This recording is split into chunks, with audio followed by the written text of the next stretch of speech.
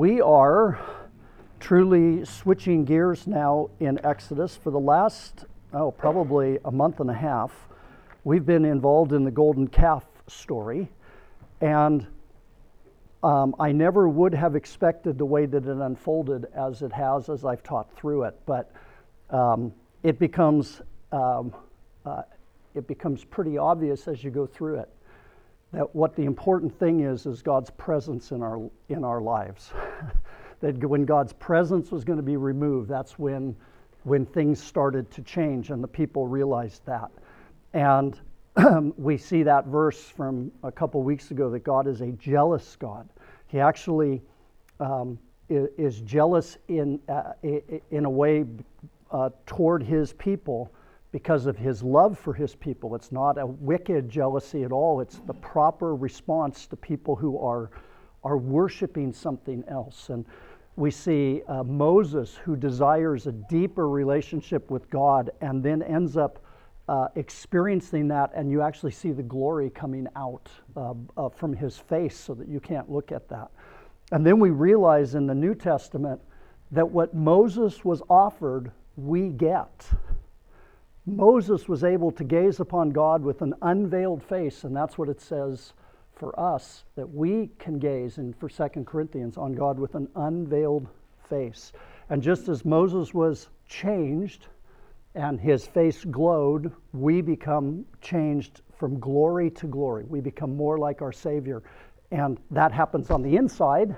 Our faces aren't glowing. We have this treasure in earthen vessels. But it's a magnificent story, and it just kept coming back to, as Christians, the most important thing is the presence of God in our life, and desiring to know him better so that we are more intimate with him, so that we become more like him and be conformed to his glory.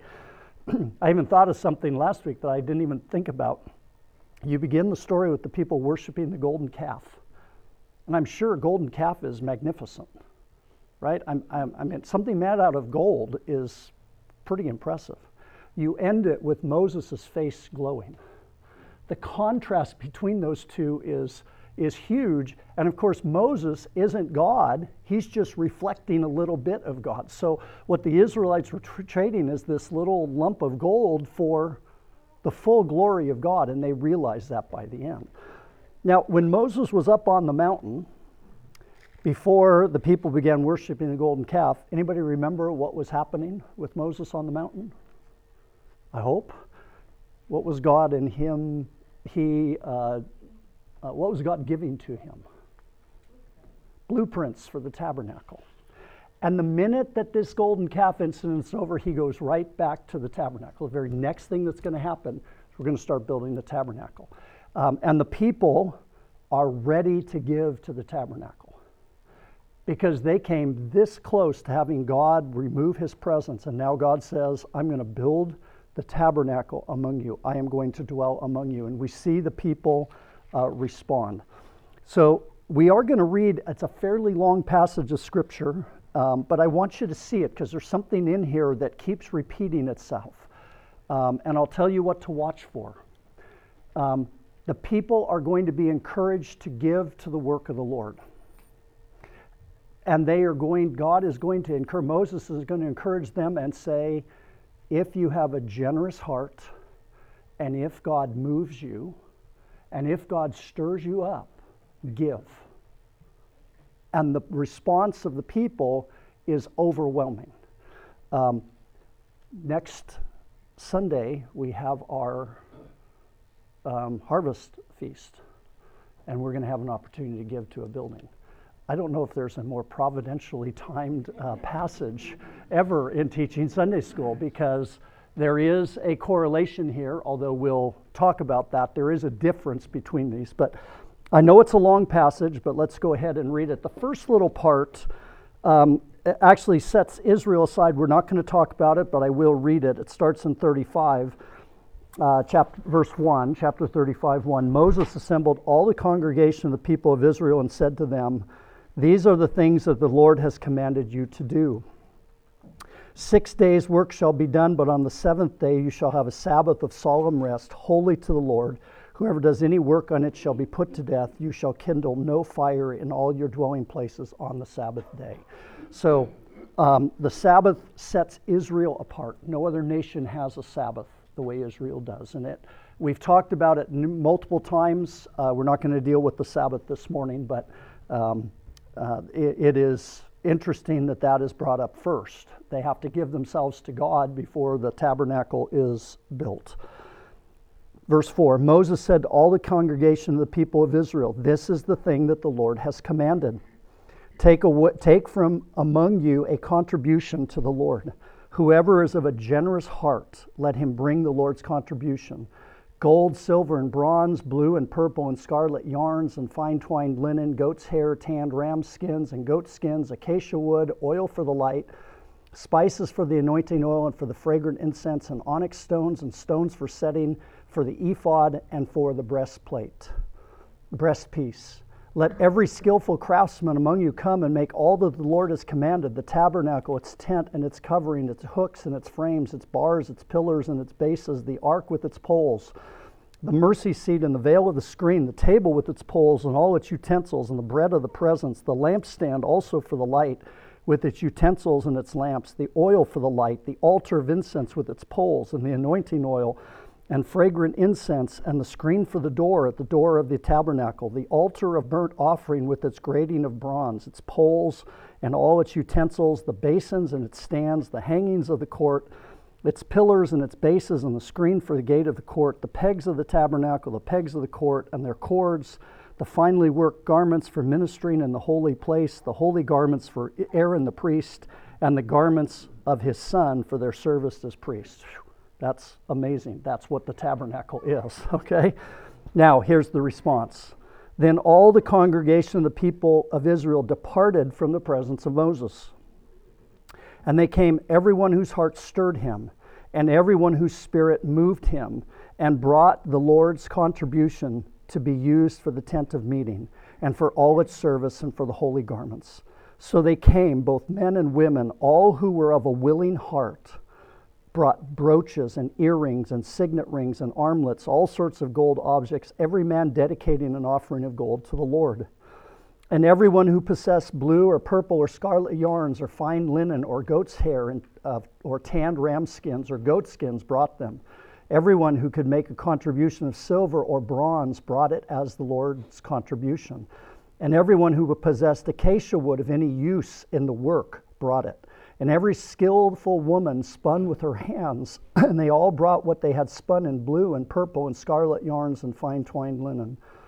All the women whose hearts stirred them to use their skill spun the goat's hair, and the leaders brought onyx stones and stones to be set for the ephod and for the breastpiece, and spices and oil for the light, and the anointing oil and the fragrant incense. All the men and women, the people of Israel, whose heart moved them to bring anything for the work that the Lord had commanded by Moses to be done, brought it as a freewill offering to the Lord. Then Moses said to the people of Israel, "See, the Lord has called by name Bezalel, the son of Uri, the son of Hur, of the tribe of Judah, and he has filled him with the Spirit of God, with skill, with intelligence, with knowledge, with all craftsmanship, to devise artistic designs, to work in gold and silver and bronze, and cutting stones for setting, and in carving wood for work in every skilled craft. And he has inspired him to teach, both him and Aholiab, the son of Ammihash, the tribe of Dan. He has filled him with skill to do every sort of work done by an engraver or by a designer or by an embroiderer in blue and purple and scarlet yarn and fine twined linen, or by a weaver, or by any sort of workman or skilled designer. Bezalel and Aholiab and every craftsman in whom the Lord has put skill and intelligence to know how to do any work in the construction of the sanctuary shall work in accordance with all that the Lord has commanded." And Moses called Bezalel and Aholiab and every craftsman in whose mind God had put skill, everyone whose heart stirred him up to come to do the work.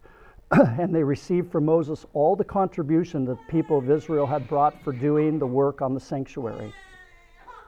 They still kept bringing him freewill offerings every morning, so that all the craftsmen who were doing every sort of task on the sanctuary came, each from the task that he was doing, and said to Moses, "The people bring much more than enough for doing the work that the Lord has commanded us to do." So Moses gave command, and word was proclaimed throughout the camp, "Let no man or woman do anything more for the contribution for the sanctuary." So the people were restrained from bringing for the material they had was sufficient to do the work and more. That's an amazing passage of Scripture. The people are asked to give, and the outflowing is amazing. But what I want to do is look at some principles here, and then I want to talk about a deeper principle of giving that comes out of the New Testament.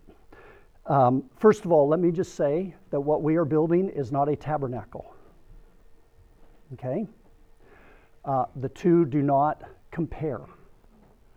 The tabernacle was the place to meet God. We can meet God here. We could meet God in a packing shed. We can meet God as believers in a field. So our building is different than that building. And secondly, I think it's important to note that there are hundreds of other competing claims for our money.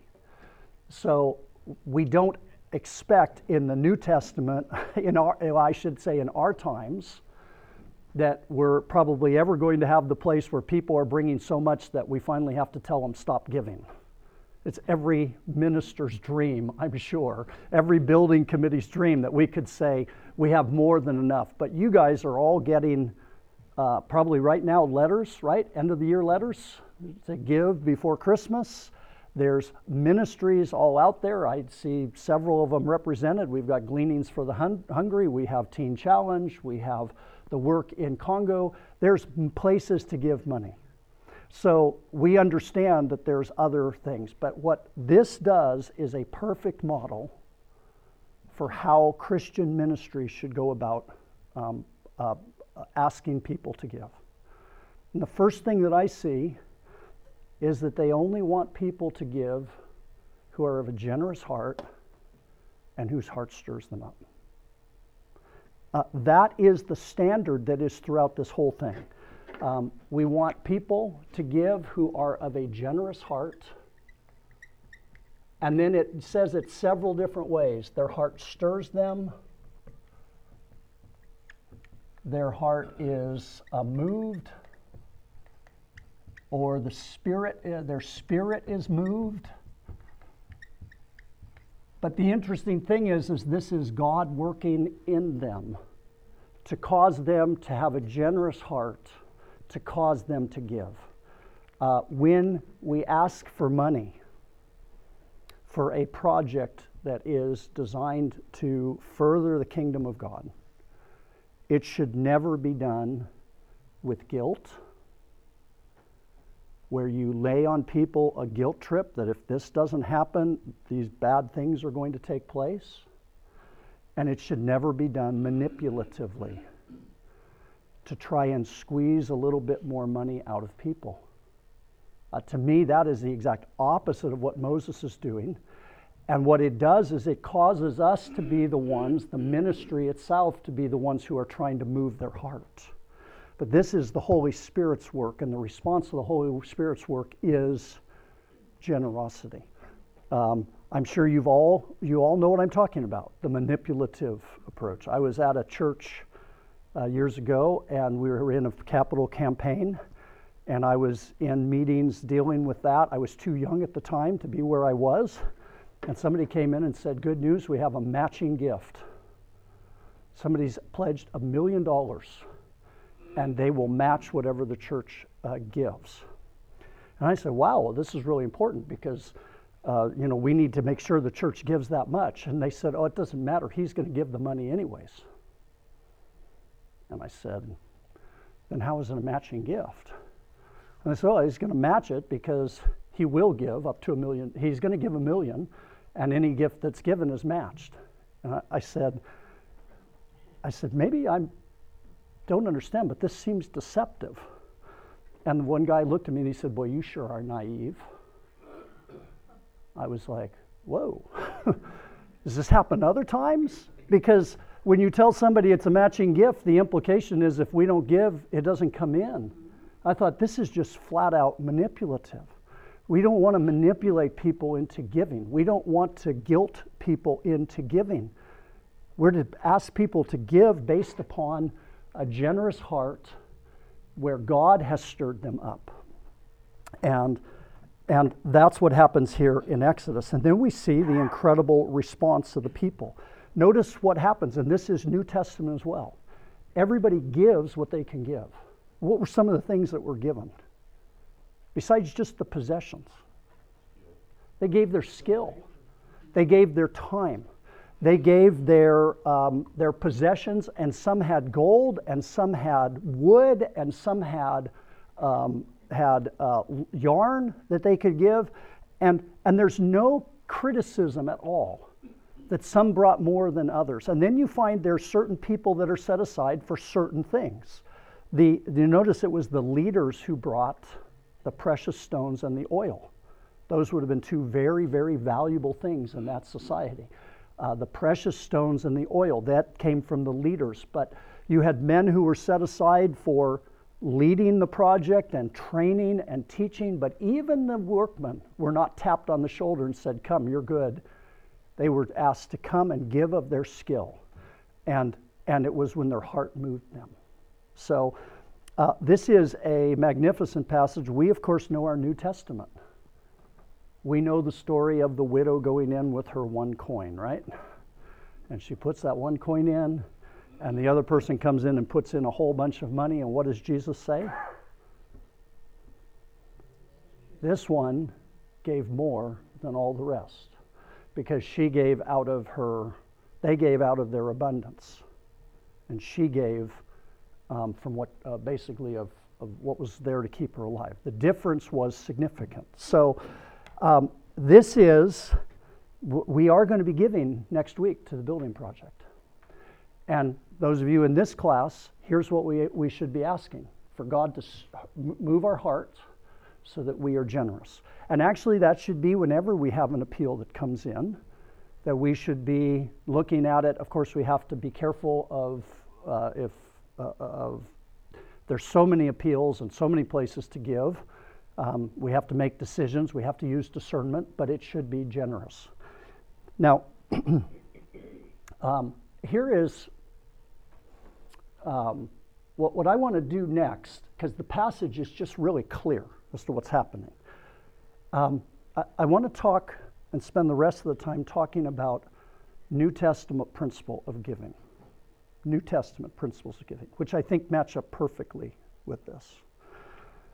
I have lived my entire adult life, and probably before that, under the influence of the prosperity gospel, sometimes called the health and wealth gospel,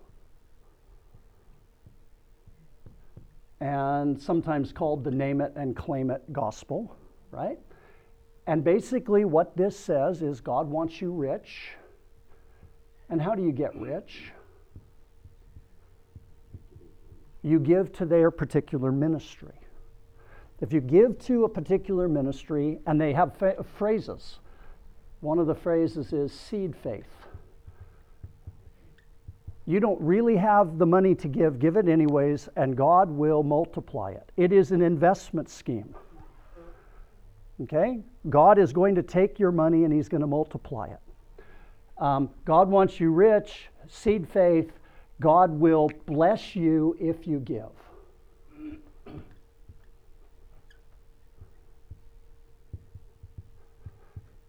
And this, it always is done with this aura of sort of you're giving for a purpose, and that's to get back from God.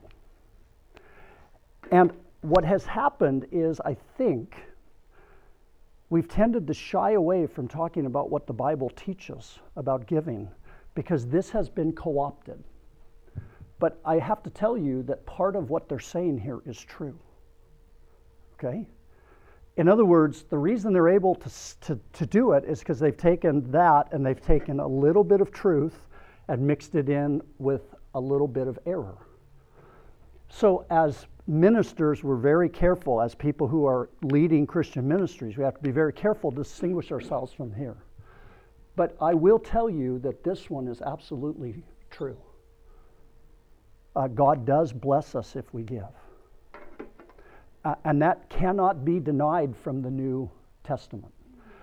or from the Old Testament. So let's look at a couple of verses real quick, and then I want to go to 2 Corinthians, the classic passage on giving. Go with me to Psalm. We're not going to have time for a lot of these. Go to Proverbs chapter 19. Proverbs chapter 19 and verse 17.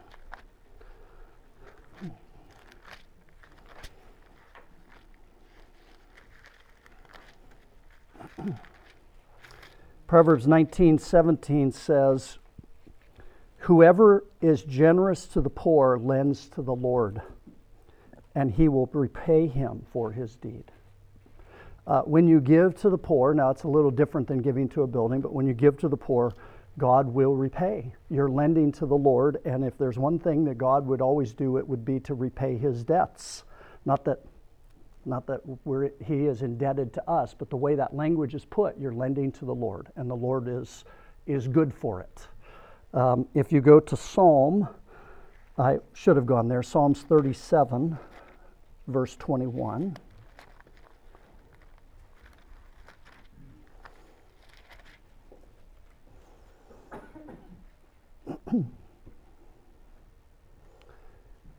It says, "The wicked borrows but does not pay back, but the righteous is generous and gives." The righteous are generous and give. That's a mark of righteousness, is to be generous. With me to Malachi chapter 3 and verses 6 through 12. Oops. I just went shooting past Malachi. All right. Malachi 3, verses 6 through 12. It says, "For I, the Lord, do not change. Therefore you, O children of Jacob, are not consumed. From the days of your fathers you have turned aside from my statutes and have not kept them. Return to me, and I will return to you, says the Lord. But you say, how shall we return? Will man rob God? Yet you are robbing me. But you say, how have we robbed you? In tithes and contributions. You are cursed with a curse, for you are robbing me for the whole nation of you. Bring the full tithe into the storehouse, that there may be food in my house, and thereby put me to the test, says the Lord, if I will not open the windows of heaven for you and pour down for you a blessing until there is no more need. I will rebuke the devourer for you, so that it will not destroy the fruits of your soil, and your vine in the field shall not fail to bear, says the Lord of hosts. Then all nations will call you blessed, and you will be a land of delight, says the Lord of hosts." Now, that whole passage would need to be taught on, but the principle is they were robbing God by not giving, and God says, test me, give, and I will make sure to provide for your needs. In fact, you will be a blessed people. Jump with me to Luke chapter 6 and verses 3 through 8. 38, excuse me, not 3 through 8. Luke 6:38. Luke 6:38. Now, this is in a context of judging, but it's an interesting, but we better go back to verse 37. "Judge not, and you will not be judged. Condemn not, and you will not be condemned. Forgive, and you will be forgiven. Give, and it will be given to you. Good measure, pressed down, shaken together, running over, will be poured into your lap. For with the measure you use, it will be measured back to you." God blesses those who give, and he blesses abundantly those who give. Now, that's other verses, but where I really want to camp out for the last 15 minutes here is 2 Corinthians, the classic passage on giving. You know the verse. God loves a cheerful giver. We were taught that in Sunday school. The context of 2 Corinthians, it actually starts in chapter 8 of 2 Corinthians, is that Paul is taking an offering for the churches in Jerusalem. And the Macedonian church, which was an impoverished church, gave above and beyond. They were impoverished, and yet Paul had trouble, actually had to restrain them from giving. It's the exact picture of Exodus. And Paul is now going to apply that principle to the Corinthians. And Paul is going to say some of the exact same things that have been said. He's going to pull out the verses from the Old Testament. He's going to say it's more blessed to give than to receive. He's going to say that God will supply seed if you sow. He will bless you in the way that you have given. And so let's look at it. We have to go really quickly through this. Go ahead and read it yourself this week. But starting in chapter 8, we're going to read the first 15 verses. And I'm going to stop and comment as we go. We want you to know, brothers, about the grace. This is 2 Corinthians 8, verse 1. We want you to know, brothers, about the grace that God has given among the churches of Macedonia. For in a severe test of affliction, their abundance of joy and their extreme poverty have overflowed in a wealth of generosity on their part. That's a weird thing. Their joy and their poverty produced abundance.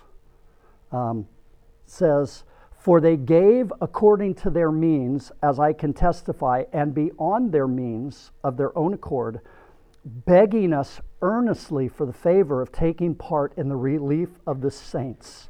So they are begging to be part. And it's almost as if Paul is saying, you need to keep some money for yourself. I don't know why you have to beg to give, but they're begging to give. But now comes Paul's commendation of them. And this, not as we expected, but they gave themselves first to the Lord, and then by the will of God to us. They gave first to the Lord, they gave their heart to the Lord, and then they gave themselves to us. They allowed their heart and their spirits to be fully God's, the whole point of the golden calf story. God wants all of us. Their hearts were stirred into generosity. Now, what is the motivation for giving?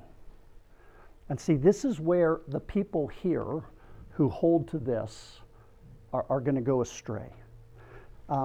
As we read through the rest of the passage, you're going to find that there are two reasons for being generous. The first one is because God has been generous with us.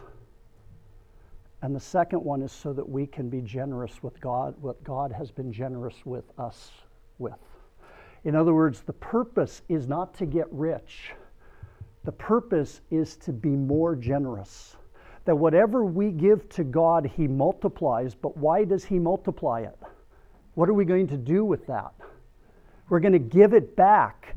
As soon as the thought goes, I'm going to give $100 to God and He's going to turn it into 1,000. We're on the wrong track. We've missed the whole point. It isn't so that we're rich. It's so that we have resources to give to others. And it comes about because God moves in us and gives us a generous heart.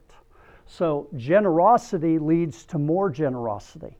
And it isn't always, of course, financial. Some places it'll say that God will repay on the last day. But oftentimes it is financial. And we would be foolish not to understand that God blesses people who are generous so that they continue to be generous with what they've been given. So let's look at that because it is in this passage.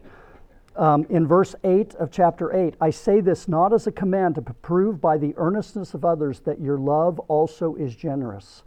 For you know the grace of our Lord Jesus Christ, that though He was rich, yet for your sake He became poor, so that you by His poverty might become rich. The perfect example of this is Jesus Christ, who emptied Himself, became poor so that we could become rich. If we want an example of generosity, there's no greater example than Jesus Christ, who because of His willingness to give up what He had, He caused there to be abundance to everybody else. Go over now to chapter 9. I know we're going to have to skip over parts of this. The rest of it is, the rest of this chapter deals with Timothy and some other things. But jump over to chapter 9, verse 6. He says, the point is this. He's coming to his conclusion for the Corinthians. Whoever sows sparingly will what? Reap sparingly. And whoever sows bountifully will also reap bountifully. There's a principle of sowing and reaping. God does. If we sow, if we give, God gives back. Again, I do not at any point want you to think that I'm simply talking about money. Have you ever observed people who give a lot of their time? And you know what you find? They have a lot of time to give. I don't even know how God does that. We all have 24 hours in a day. And yet there's some people who seem to have so much time to do so much for God because they've been generous with their time. Somebody who is a good listener, who is compassionate, and gives of their ability to listen and counsel other people will find themselves counseling all sorts of people. God takes what we give him and he multiplies it. I believe he also does that often, I don't think every time, but often with our finances. When we give, he provides and gives back so that we have more to give. And he's going to actually say that in a second. But verse 7 is the second part of this. Each one must give as he has decided in his heart, not reluctantly or under compulsion, for God loves a cheerful giver. And God is able to make all grace abound to you, so that having sufficiency in all things at all times, you may abound in every good work. Why does God cause everything to abound to us? So that we have sufficiency in every good work, so that we're able to give back, so that we're able to provide. Now the key is right here. If we're talking about next week, or people are sending you prayer letters, or we have some other ministry that we're trying to give to, we need to offer it up to the Lord. We need to give as, we'll use the exact words. Each one must give as he has decided in his heart.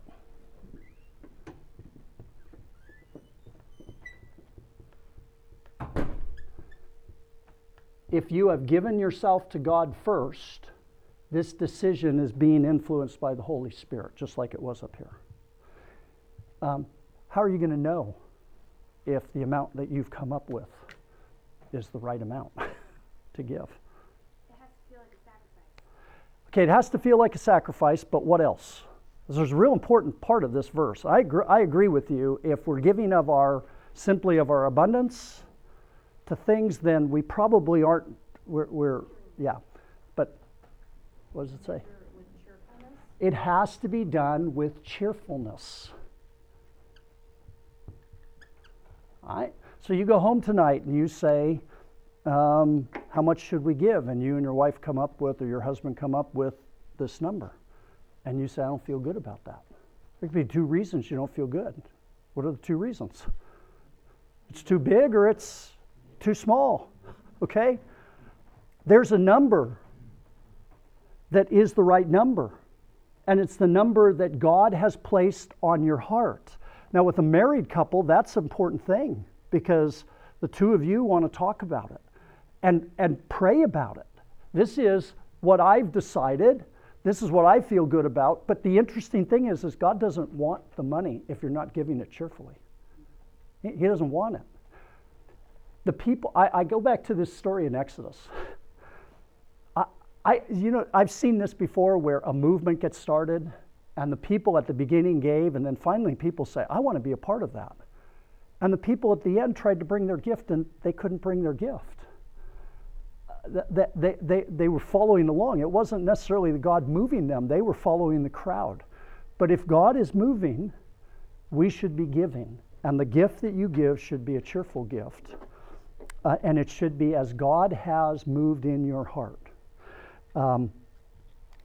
Keep reading. It says, as it is written, verse 9, he has distributed freely. He has given to the poor. This is talking about God. His righteousness endures forever. He who supplies seed to the sower and bread for food will supply and multiply your seed for sowing and increase the harvest of your righteousness. You will be enriched in every way to be generous in every way, which through us will produce thanksgiving to God. For the ministry of this service is not only supplying the needs of the saints, but is also overflowing in many thanksgivings to God. By their approval of this service, they will glorify God because of your submission flowing from your confession of the gospel of Christ and the generosity of your contribution for them and for all others, while they long for you and pray for you because of the surpassing grace of God upon you. Thanks be to God for his inexpressible gift. Let me just end with this. The key is this. We start with a generous heart, which causes us to give, which brings us back and causes us to have a generous heart.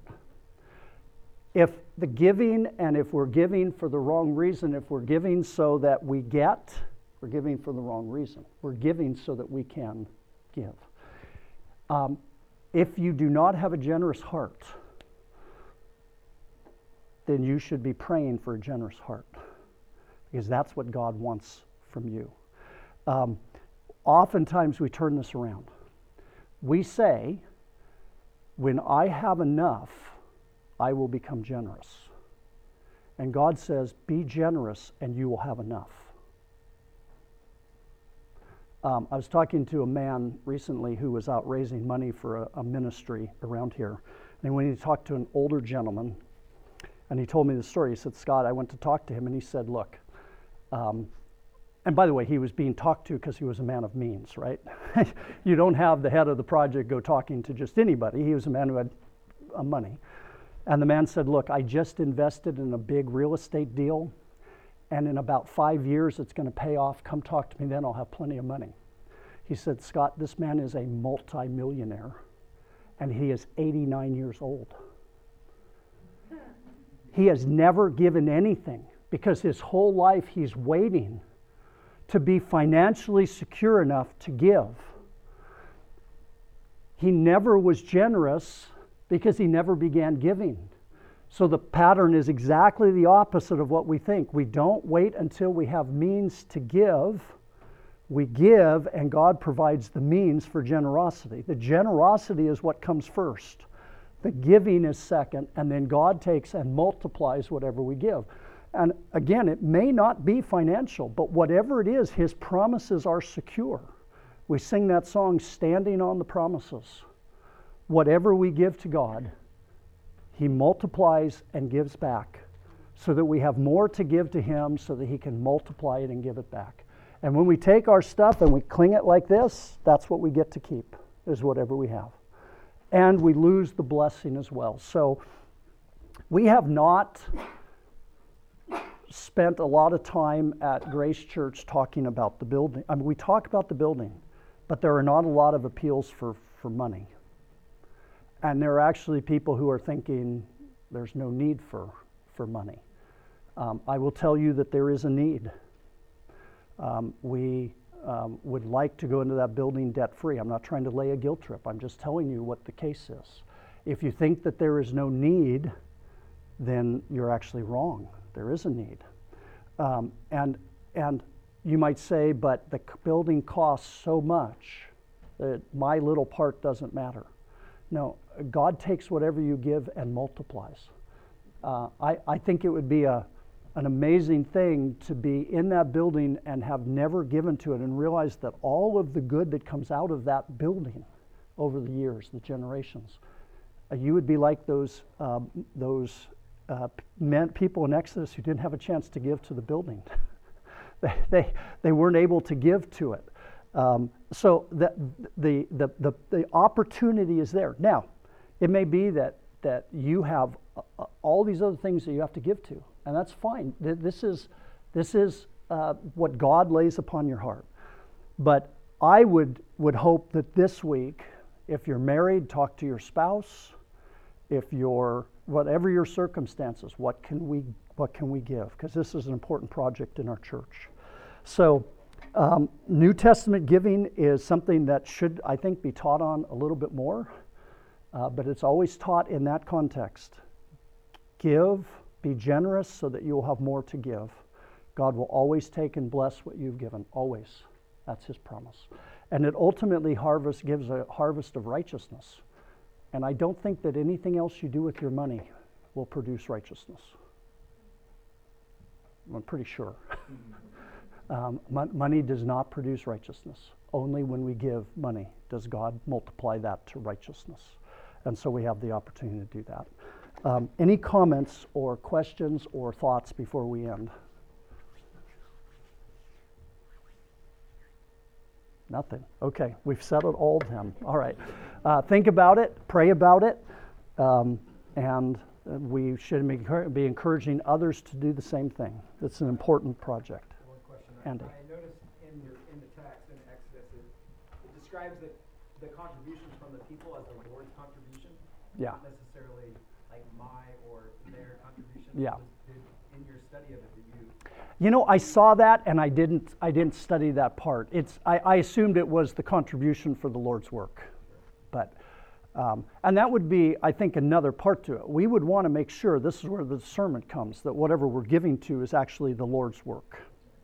I probably shouldn't tell this story, but it's funny. I was listening to a Christian comedian who was saying he goes into a store and at the end of the transaction, whatever the leftover cents are, they ask, you want that to go to the United Way?